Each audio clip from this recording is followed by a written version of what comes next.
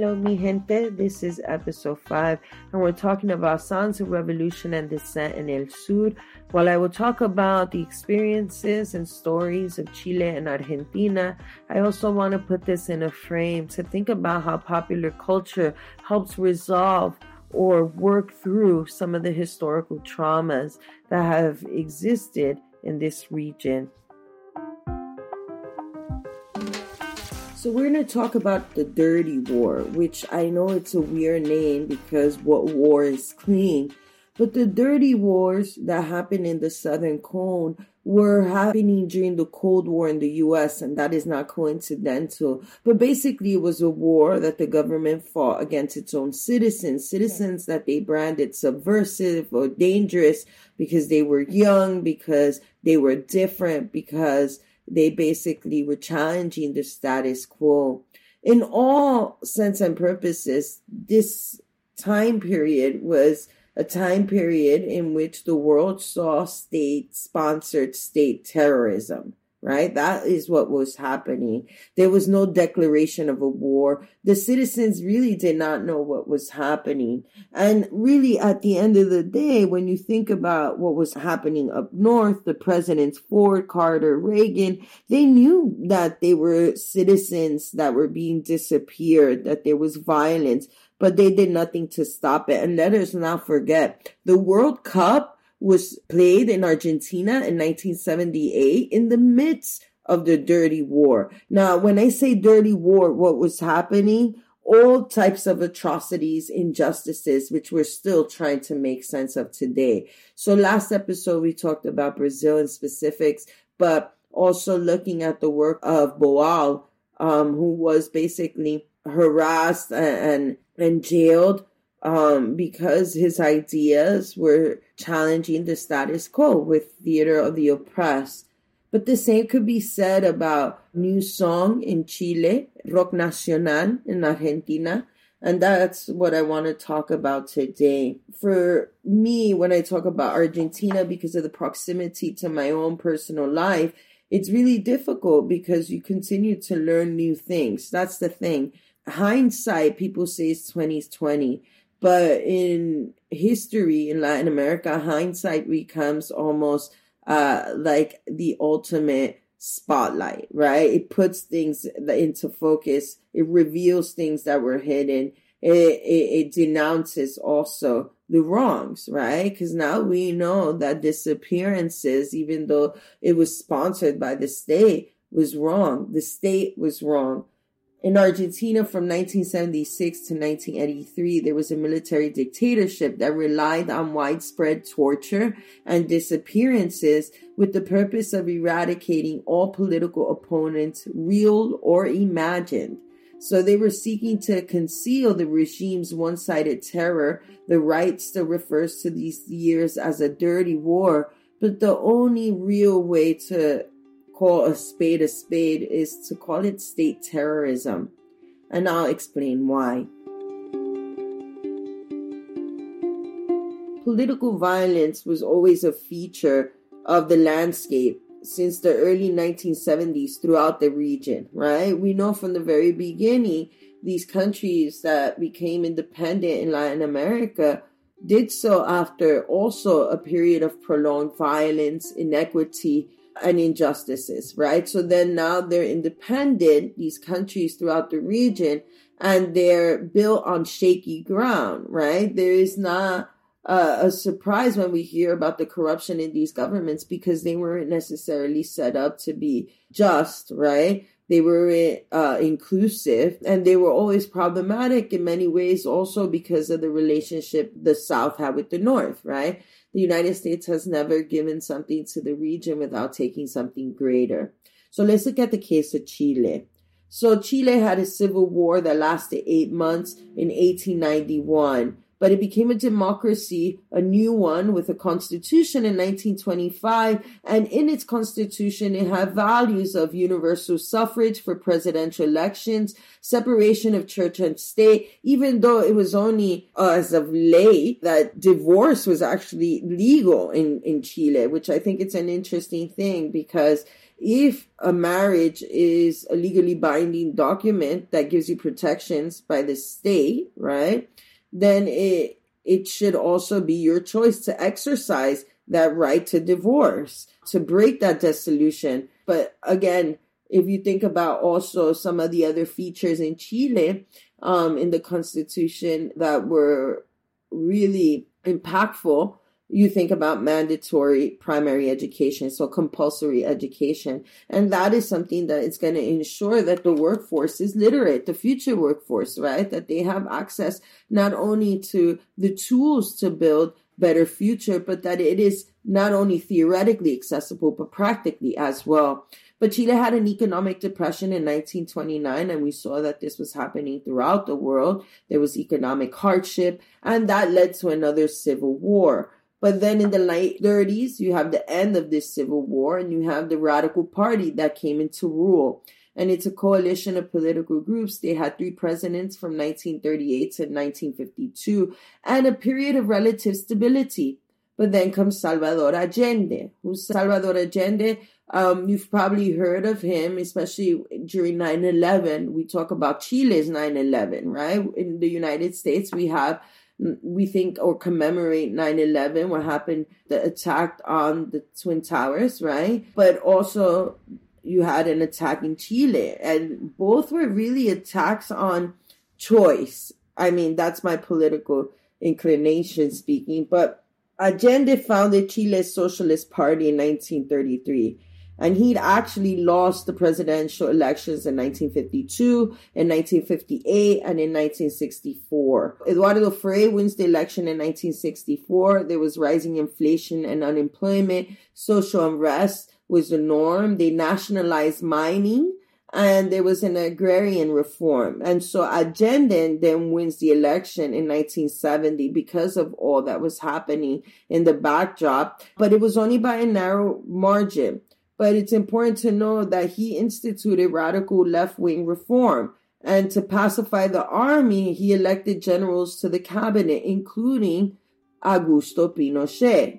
He's become prolific, right, in the global imaginary. And when we think of dictatorships in the Southern Cone, his face is the one I think of immediately, right? So 2 weeks later, after elected, in September 11th, Pinochet led a coup. And basically, Allende was murdered. Now, prior to the coup, there was horrible inflation at 238%.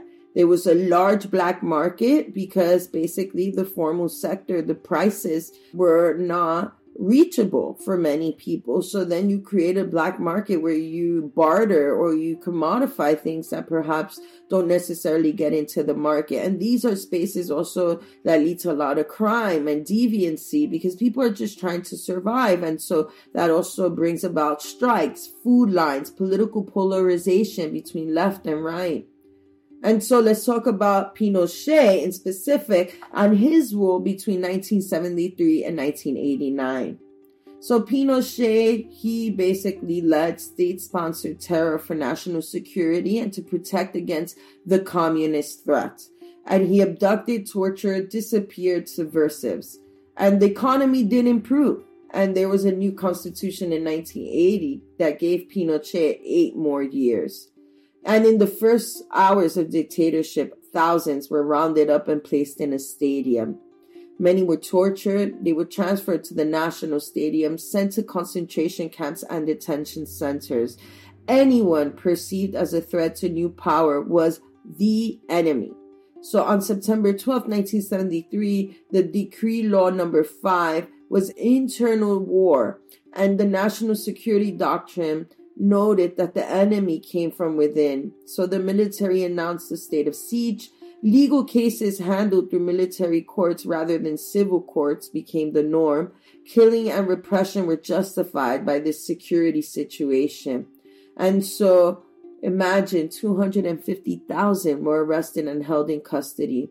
And these arrests were arbitrary: imprisonment, torture, disappearances, execution, group executions. You had no right to appeal war council sentences.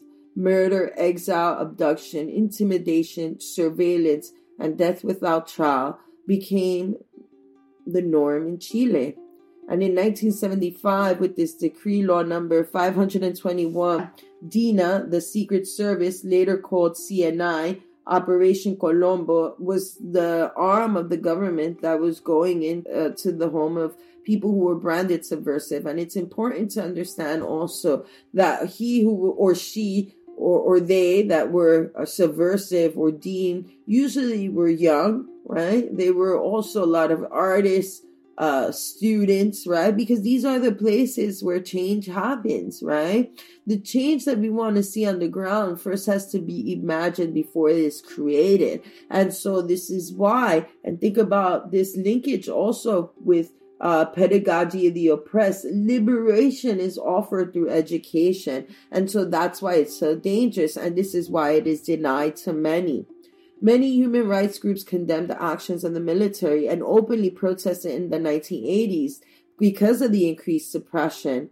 But it was only in 1989 when there was an election, Patricio Aylwin, he was a Christian Democrat, was elected into office, that then you saw the Pinochet regime no longer had the same control over the state, because now you had a democratically elected government.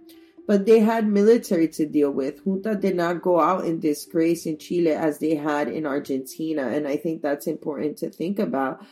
One of my best friends when I was in college as an undergrad, his mother, who was so kind, a wonderful lady. It was interesting because she was Chilean and her father was actually in the military. So they had a lot of respect for Pinochet. They had his picture in the house. So imagine me going in there to have eggplant parmesan, which he made, phenomenally, and seeing the picture of Pinochet like on the family mantle. That was bananas to me. But Pinochet had actually passed an amnesty law in 1978, and he exempted military from prosecution for torture and murder, so there was impunity. He also made himself and 8 other senators for life with the 1980 Constitution, so Pinochet remained commander-in-chief of the army until 1998. And the amnesty case went to the Supreme Court in 1990 and was upheld by the court. The Supreme Court did not reverse any rulings regarding amnesty law until 1997. And then it was only reopening the case involving 2 individuals a bit later, but it was struck by amnesty law. Alwyn took other measures, though. He offered reparations to the civil population. He ratified human rights treaties. He brought to trial a few cases not covered by the amnesty law. He documented human rights abuses. National Truth and Reconciliation Commission had fact-finding missions and groups within it, but they had no legal authority. And so in 2025, there were 2,025 murders and disappearances. 90 were killed by civilians, according to the official record, and 164 were killed by political violence. Human rights organizations had much higher numbers, and they will always, because there is the official account given by the state government that also wants to whitewash some of the injustices that they supported or promoted. But at the end of the day, they offered public apologies to the families and they created commemorations. There was a ceremony in the National Stadium and it helped to hold a funeral for Allende. 17 years after his death, they created a memorial wall where they had the names of all who were lost during this period. There was a peace park in Villa Grimaldi where they had one of the torture centers as a way, again, to maintain this history alive so it is not repeated. But at the same time, if you really think about what Truth and Reconciliation offers, let's look at the 1996 report of National Cooperation for reparations and reconciliation, where the death toll in Chile was actually put to 3,197. And the President Frey, who was in office in 1994, he actually had a strong hatred between military and civilian governments. Hundreds of trials were underway. There were judicial reforms, decreased military's power in government. And so in 1998, Pinochet retired as commander-in-chief, but he's still a senator for life. And then he goes to England in 1998 for medical treatment. And so there he was arrested by Spain for murder of Spanish citizens in Chile. And then he was under house arrest until 2000. But he was released by England for medical reasons because they're actually perhaps more humane, right? We send in the United States children away for life, right? We try them as adults. That's actually why the United States never signed the Convention on the Rights of the Child, which is a UN General Assembly convention that has no legally binding consequences, but it's a measure of goodwill, right? Saying children, we will respect their childhood. But the U.S. doesn't do that. So it's interesting, though, that because Pinochet was detained for killing Spanish citizens, he was also released because he was old and his health was not in good state. So they wanted to ensure that he was taken care of, which is, to me, yes, what human rights would dictate you to do. But the judge, Guzman, he began legal proceedings against him, and the battle ensued about his medical ability to stand trial, and he finally lost his immunity in 2004. So this was 6 years later. And then you have Bachelet and the presidency of Lagos from 2000 to 2006. So Bachelet's report heard 38,000 testimony and proved 28,000 were actually legitimate, which I'm not sure if that discrepancy of 10,000 is more of a result of not having the manpower to actually be able to, or having the resources rather, to investigate. And so this provided monthly pension and benefits to victims and families. And they discovered Pinochet's international bank accounts while he was under house arrest. And Pinochet died in December 2006. And the fact is, he was never convicted. And then you had Michelle Bachelet, and she and her mother were actually tortured at Villa Grimaldi in 1975, and her father was tortured and died in 1974. And she becomes president of Chile, and this changes the direction of the country because it is revealed and established and confirmed that the U.S. was involved in Chile's coup, and they declassified documents, and the CIA supported Pinochet and were involved in the coup against Allende. Kissinger gave full support to dirty war in Argentina as well and gave military aid to the dictatorships. So let's talk a little bit now about what was happening in Argentina. The case of Argentina, to me, always has a lot of emotionally charged narratives because I've heard them and read them in books, but I also have very available to me the memories of my family who had to endure and live their lives during this period in Argentina when there were so many disappearances.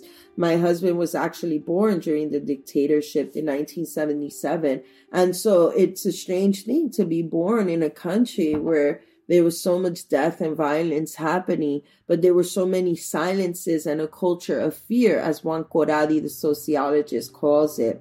But I want to talk about the disappearances, los desaparecidos in Argentina.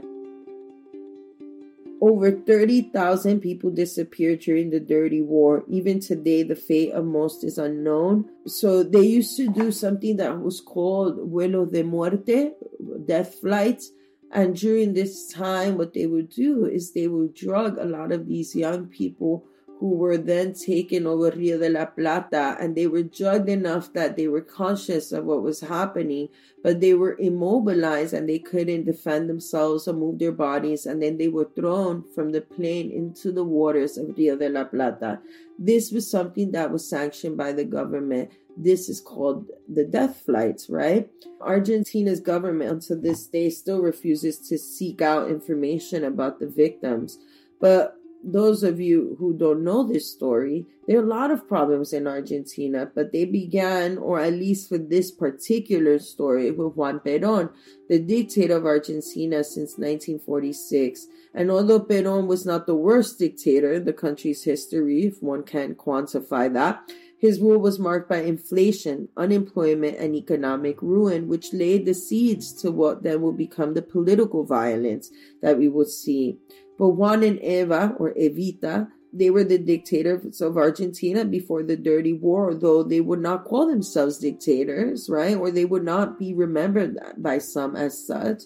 But also it's important to note that urban guerrillas and lawless people basically ran rampant and they robbed and looted Buenos Aires. Argentina had crime problems, debt problems, and most of all, a dictator who could not fix them. And so then you had the junta, the dictatorship, take over. And in 1976, a military-supported terrorist group called the junta took control of the country. They believed that by putting help for the poor and aid to small businesses, the economic problems could be resolved. To make sure they succeeded, the junta then targeted and eliminated anyone who disagreed with them. And so this is what then was known as the death squads, the government sanctioned, and they moved to the streets picking up anyone they suspected of disloyalty to the junta. And the junta targeted this certain kind of people: students, teachers, journalists, reporters, priests, and clergy. Remember, there's this whole problematic backstory of our current pope giving the Eucharist to the military junta. They were like, how could he have done that? But if you didn't, you were guaranteed to be died. It's not like there was a process to actually express your disagreements with the government. Because if you did, then you were in peril. You were in grave danger. It was a mark on your back. And also pregnant women were particularly vulnerable because the junta would disappear them, detain them, have them give birth in clandestine torture centers, and rip their children, their newborns, from their families, usually killing the mother, the father, and having them adopted by the military junta. So if you watch the official story, which was the Oscar winner of Argentina, kind of chronicling this story, this was something that happened and was almost accepted by society, but the acceptance was because of the silence, right? And so the junta practiced censorship, only allowing certain information to reach the people, right? So they controlled all information to also control people's ideas, feelings. They silenced the media. They killed authors and set up censorship committees to read every letter that went in and out of Argentina. But there was resistance. By the 1980s, it was clear that the junta's economic policies did not work. They have failed to solve the problems of inflation and unemployment. Argentina, in that way, was in very bad shape and at the brink of war. Actually, in 1982, England soundly defeats Argentina in a fictitious war over the Falkland Islands. It was a real war, right? Like, people died, but there was also all of a sudden a disputed territory. Like las Malvinas son de Argentina. That is fact. I mean, just geographically, it's about proximity. At the United Nations, we talked about this quite a big deal, because it's like, well, the Falklands were then taken over by England, but it was a war where they just sent children to die. Many of them were unable to actually even have the basic nutrition to go into war. They didn't have the right weapons. It was awful, awful, awful. And people grew bold. They started to speak out against the government because it was unfair. Not only did they just disappear young people because of these torture and detention centers, but they were now disappearing young people and asking them to die for the nation for a war where they had no stake in it. My husband's father was actually stationed to go leave to fight. And a lot of these settings were awful because, again, Argentina didn't have the military capacity to take on England. And at this end of the day, England, I mean, it was an easy fight for them.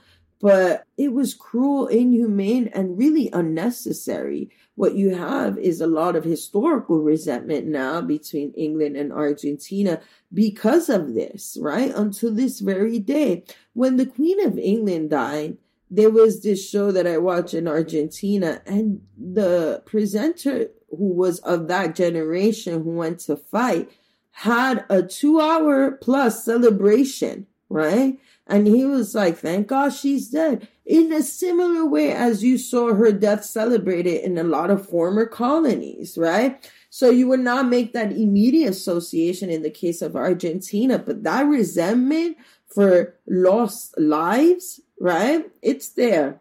And then you have the mothers of La Plaza de Mayo who met without fear in a city square looking for their children, protesting. So because they couldn't necessarily protest, they could, as mothers, go out into the street asking, demanding answers about their children's whereabouts.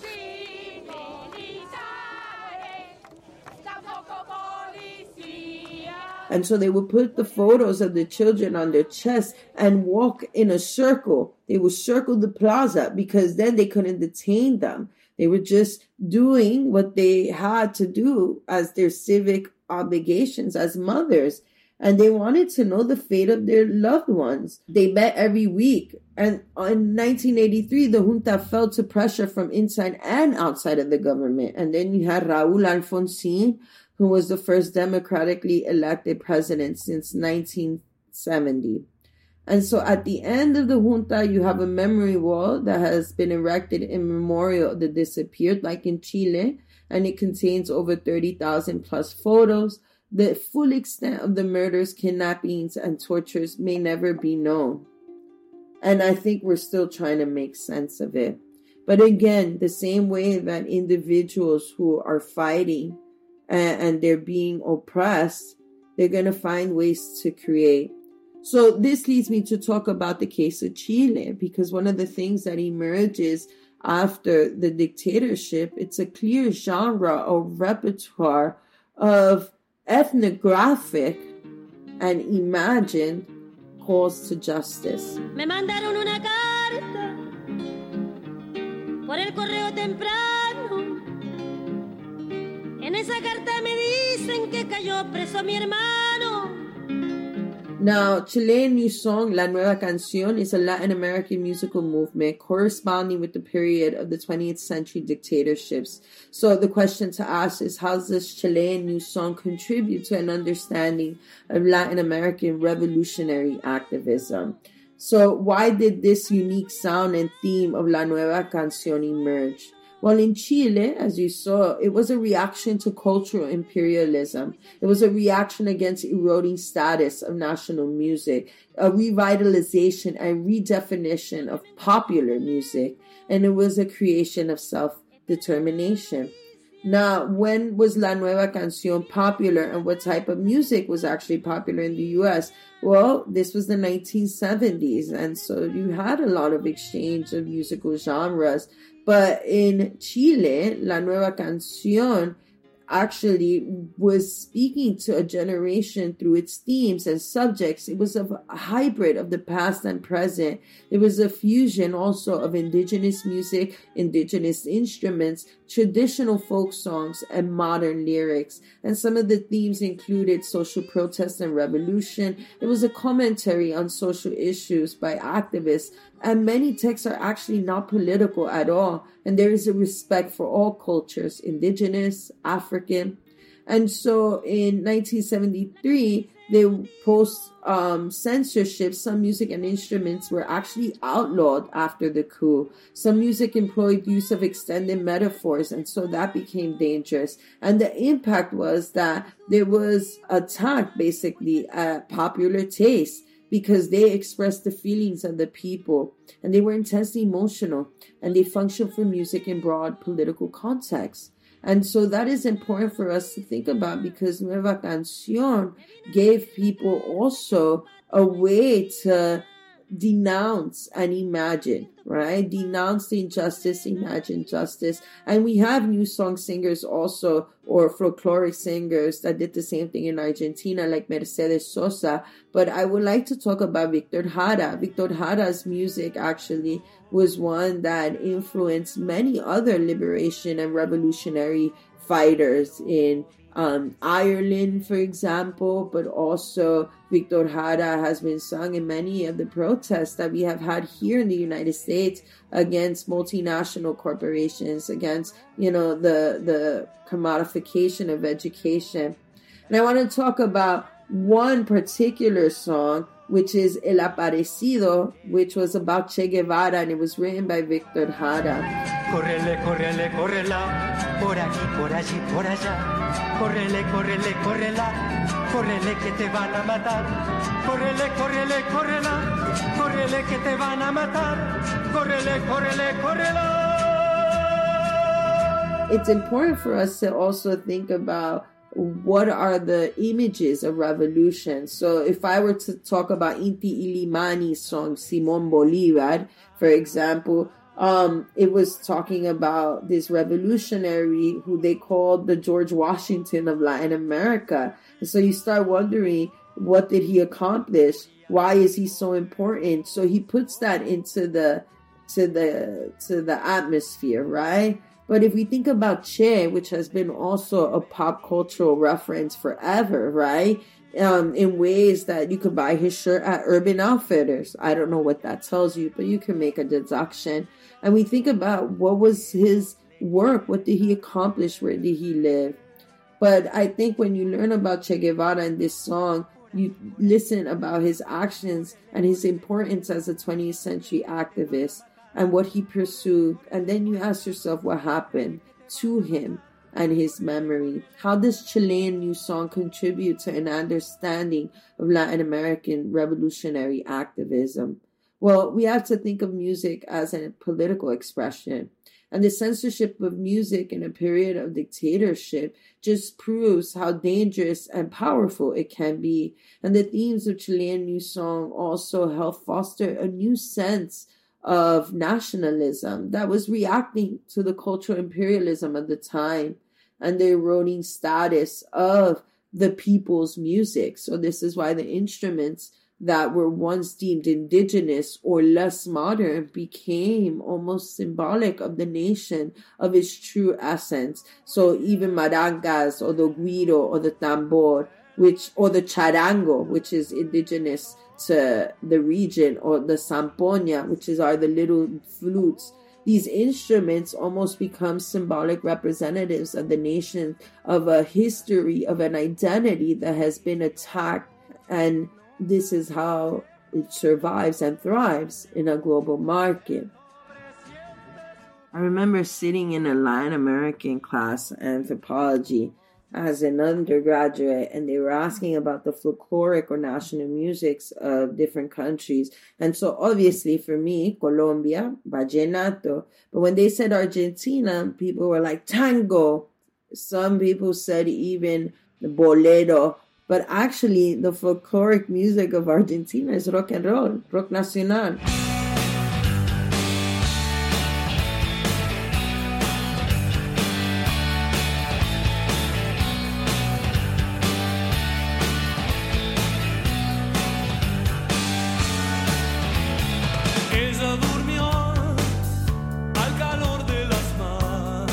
Rock has existed in Argentina and Latin America since its origins in the 1950s. However, generally, musicians played English language hits. By 1967, rock music in Spanish began to take off due to groups in Buenos Aires with moderate success, such as Los Gatos Salvajes or Los Shakers, which are actually originally from Uruguay. In the early 70s, multiple groups would form as spin-offs from earlier groups. So you have Almendra's members will become Alcalere, Pecado Rabioso, and Color Humano. Charlie Garcia would start multiple bands such as Sui Generis, La Máquina de Hacer Pajaritos, and Cerú Girán, a practice that would define Argentine rock until the emergence of Soda Stereo in the 1980s. By the mid-1980s, Spanish language rock became one of Argentina's main exports. And so, according to Pablo Vila, who is a scholar writing on these movements, during the last dictatorship, 1976 to 1983, he notes that rock music coalesced around youth culture, and at the time they created a counterculture movement against the regime. This counterculture that emerges has several social functions, and I think it is critical to see this. And you saw it in the film Wild Tango, Tango Feroz, but it allowed youth to create a space of their own, free from censorship. It challenged the culture and ideology of the junta. It provided an alternative form of collective identity in a country where social relations have become privatized and governed by the culture of fear and repression. And so it is critical for us to then think about how does that happen, because it is not in a vacuum, right? And so it is clear that at the time, youth received the bulk of the dictatorship's repression. 67% of the desaparecidos were between the ages of 18 and 30. So youth created a cultural space, and that is important also to think of, because it was of their own through their consumption and production of rock music, which included concerts at Luna Park at least 2 a month, and smaller venues. They had listening groups where young people got together to listen to records and discuss them as well. And I thought that is pretty powerful, because these songs then were also texts for them to creatively think about the future that they wanted to have or imagine in Argentina.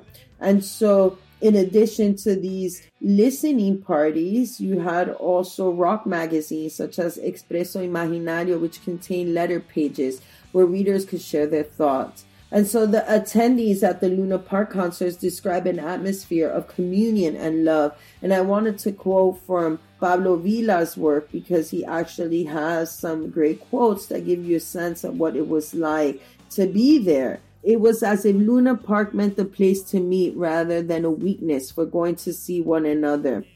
We are us. We are here. The 12 or 14,000 people who filled the place with their presence seem to be saying.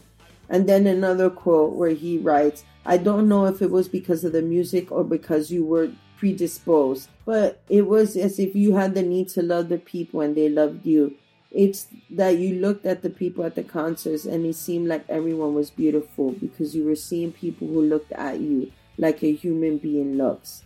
And I think for a lot of them, it was because the military regime did not seem human, or rather humane. Let's talk about their responses, the regime's response to what was happening. You have Anwar Macera in 1976, and he gave a speech at the Universidad de Salvador. And at the time, he expressed the regime's opposition to youth culture, or rather counterculture. He described the youth as becoming indifferent to our world and retreating into a private universe, converting themselves into a secret society, and spunning vertical relationships for horizontal ones. Eventually, also, he notes that this is dangerous, because at the end of the day, if you think about what's happening to young people and what they want to see, for him, it was like eventually they're not going to be pacifists. They're going to want to have a thrill of a terrorist faith. So again, you see the language also religiosity, because the regime was very Catholic, right? They would go disappear people, but before they would go and get the Eucharist. And so by 1977, the regime began targeting concert gatherings, throwing tear gas bombs and rounding up concert goers, as well as sending threatening phone calls to discourage venue holders. Many groups broke up and musicians went abroad. Rock Nacional slumped in 1978. The regime enjoyed illusory consent due to national fervor surrounding the World Cup and the brief import boom of the late 70s. Also, the disco boom did reach Argentina, filling radio space with English pop music. But then the movement revived again in 1979 due to several important concerts by Cerús Girán and Alamendra, which brought in tens of thousands of spectators. The renewal of the movement was met with more repression, which then led to bolder forms of dissidence, songs with direct references to the regime and political content. One of my favorites is Los Dinosaurios by Charlie Garcia. Los amigos del barrio pueden desaparecer. Los cantores de radio pueden desaparecer. Los que están en los diarios la persona que amas puede desaparecer. Charlie Garcia talks about the dinosaurios, which were the military men, because they dressed in green, and it really reminded him of basically the terror. Imagine if you're a human being coexisting with a dinosaur, which, even though there are certain religious groups who would like you to believe that that happened, it didn't. But the point of Charlie Garcia was saying that eventually they too will become extinct. So it was a way to give hope to people, talking about the disappearances of his friends in the streets, and they were taken. But one day, those who will disappear will be the dinosaurs. They will go extinct. The violence, the injustices, that too will die with them. So after the return of democracy in 1983, Charlie Garcia became a solo artist whose music became more politically defiant.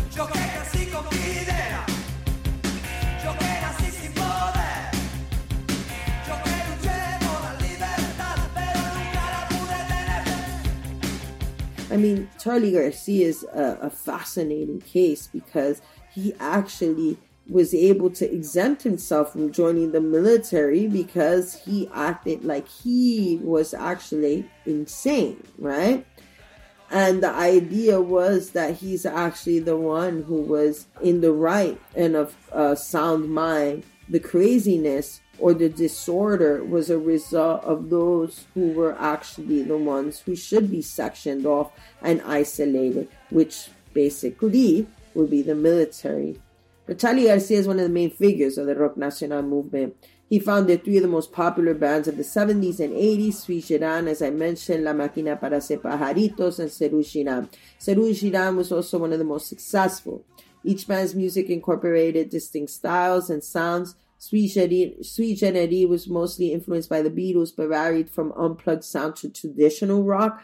La Máquina and Serú, they were a little bit different because they drew on more progressive lyrics and symphonic sounds. After the return of democracy in 1983, though, Garcia developed a solo artist, and the music, again, was more stronger, was louder. He actually wanted to do a recreation of throwing dolls in one of his concerts at Luna Park to show and kind of mimic what happened with the death flights. But he fell, and it was considered to be too traumatizing. But that's how his mind works, right? Then you have Spinetta, and he's considered also, with Charlie, one of the fathers of Rock Nacional. He founded Almendra, Pecado Rabioso, Invisible, and Spinetta Jane.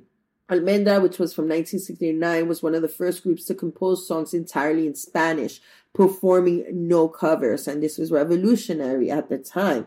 And Pecado Rabioso introduced a more hard rock metal sound to the genre.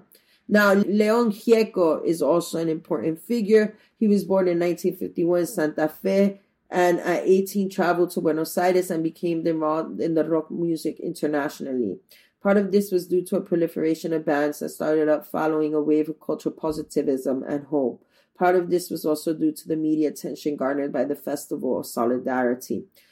But for me, it was thinking about the way youth counterculture gets created in the midst of crisis. Especially for me, having grown up in the 80s with hip-hop, I understood this connection. And I guess this is where I make a parallel in my own work between Rock Nacional and hip-hop with Sonic Graffiti.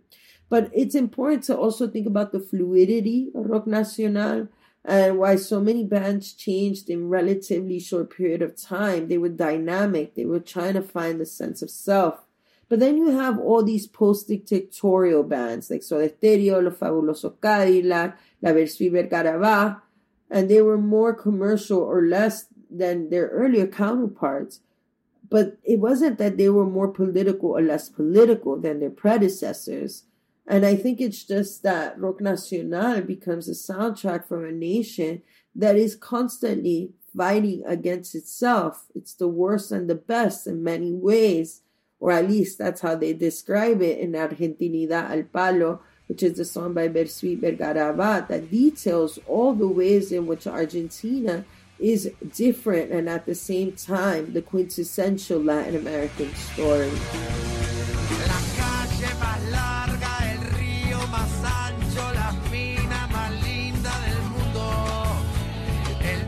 De leche, el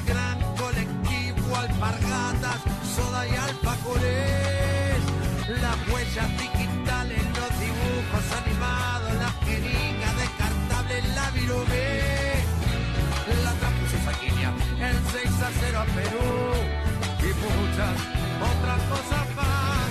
La argentinidad al palo, la argentinidad al palo, gigante como el obelisco. Thinking about the dirty war really had me going back to the ideas put forth by the concepts or theories of historical trauma, which is, as defined by Dr. Karina Walters, as an event or series of events perpetrated against a group of people and their environment, namely people who share specific group identity with genocidal or ethnocidal intent to systematically eradicate them as a people or eradicate their way of life.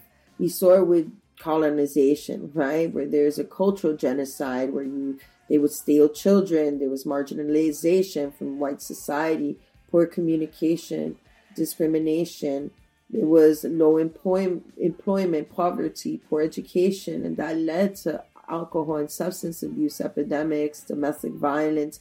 This kind of creates the groundwork for crime, for pathologies, self-harm. You start seeing it all. And this is also because of the impact of wars. And so if you think about the indirect pathway of transition, so you start thinking about how the genocides, the aftermath of these events connect to our current situation. And if you look at the region, you see the economic disadvantage. You see extra household responsibilities, experiences of regret, feelings of hurt between public and private life, getting caught in family conflict. There is social exclusion. And how do these affect? Well, at the end of the day, these manifestations may include mistrust of healthcare, legal, and educational systems, higher rates of risk behaviors such as alcohol and drug abuse, mental health issues such as anxiety, depression, and suicide, violent behavior, homicide, and domestic violence, higher rates of chronic diseases. Historical trauma is the cumulative exposure to traumatic events that not only affect the individual exposed, but continue to affect subsequent generations. The untreated trauma in the present is passed on to the child through the attachment process and implicit or explicit messages around the world. Cultural trauma is an attack on the fabric of a society, affecting the essence of the community and its members. Historical trauma is the cumulative exposure of traumatic events that affects an individual and continues to affect subsequent generations. Intergenerational trauma occurs when trauma is not resolved, subsequently internalized, and passed from one generation to the next.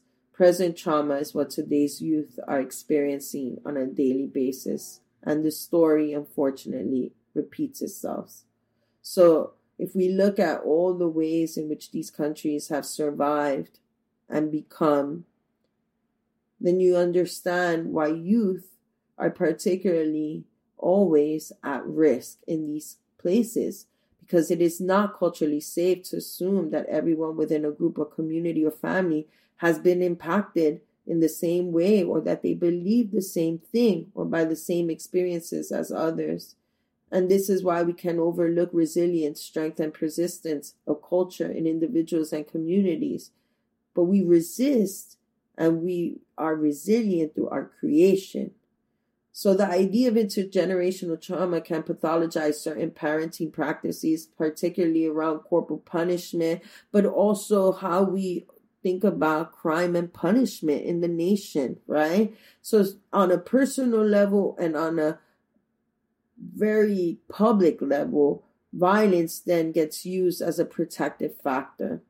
And so we start thinking about violence as also a way to show love in personal relations and also public ones, because every military person claims that the violence that they inflicted onto the nation was out of a love for it. And so our behaviors and actions have to align sometimes with the powerful in order to survive. But this is what's great about popular culture. It also allows the very tools that are used to kind of chip away at our sense of self and health get weaponized, and we create and we tell our own stories through it.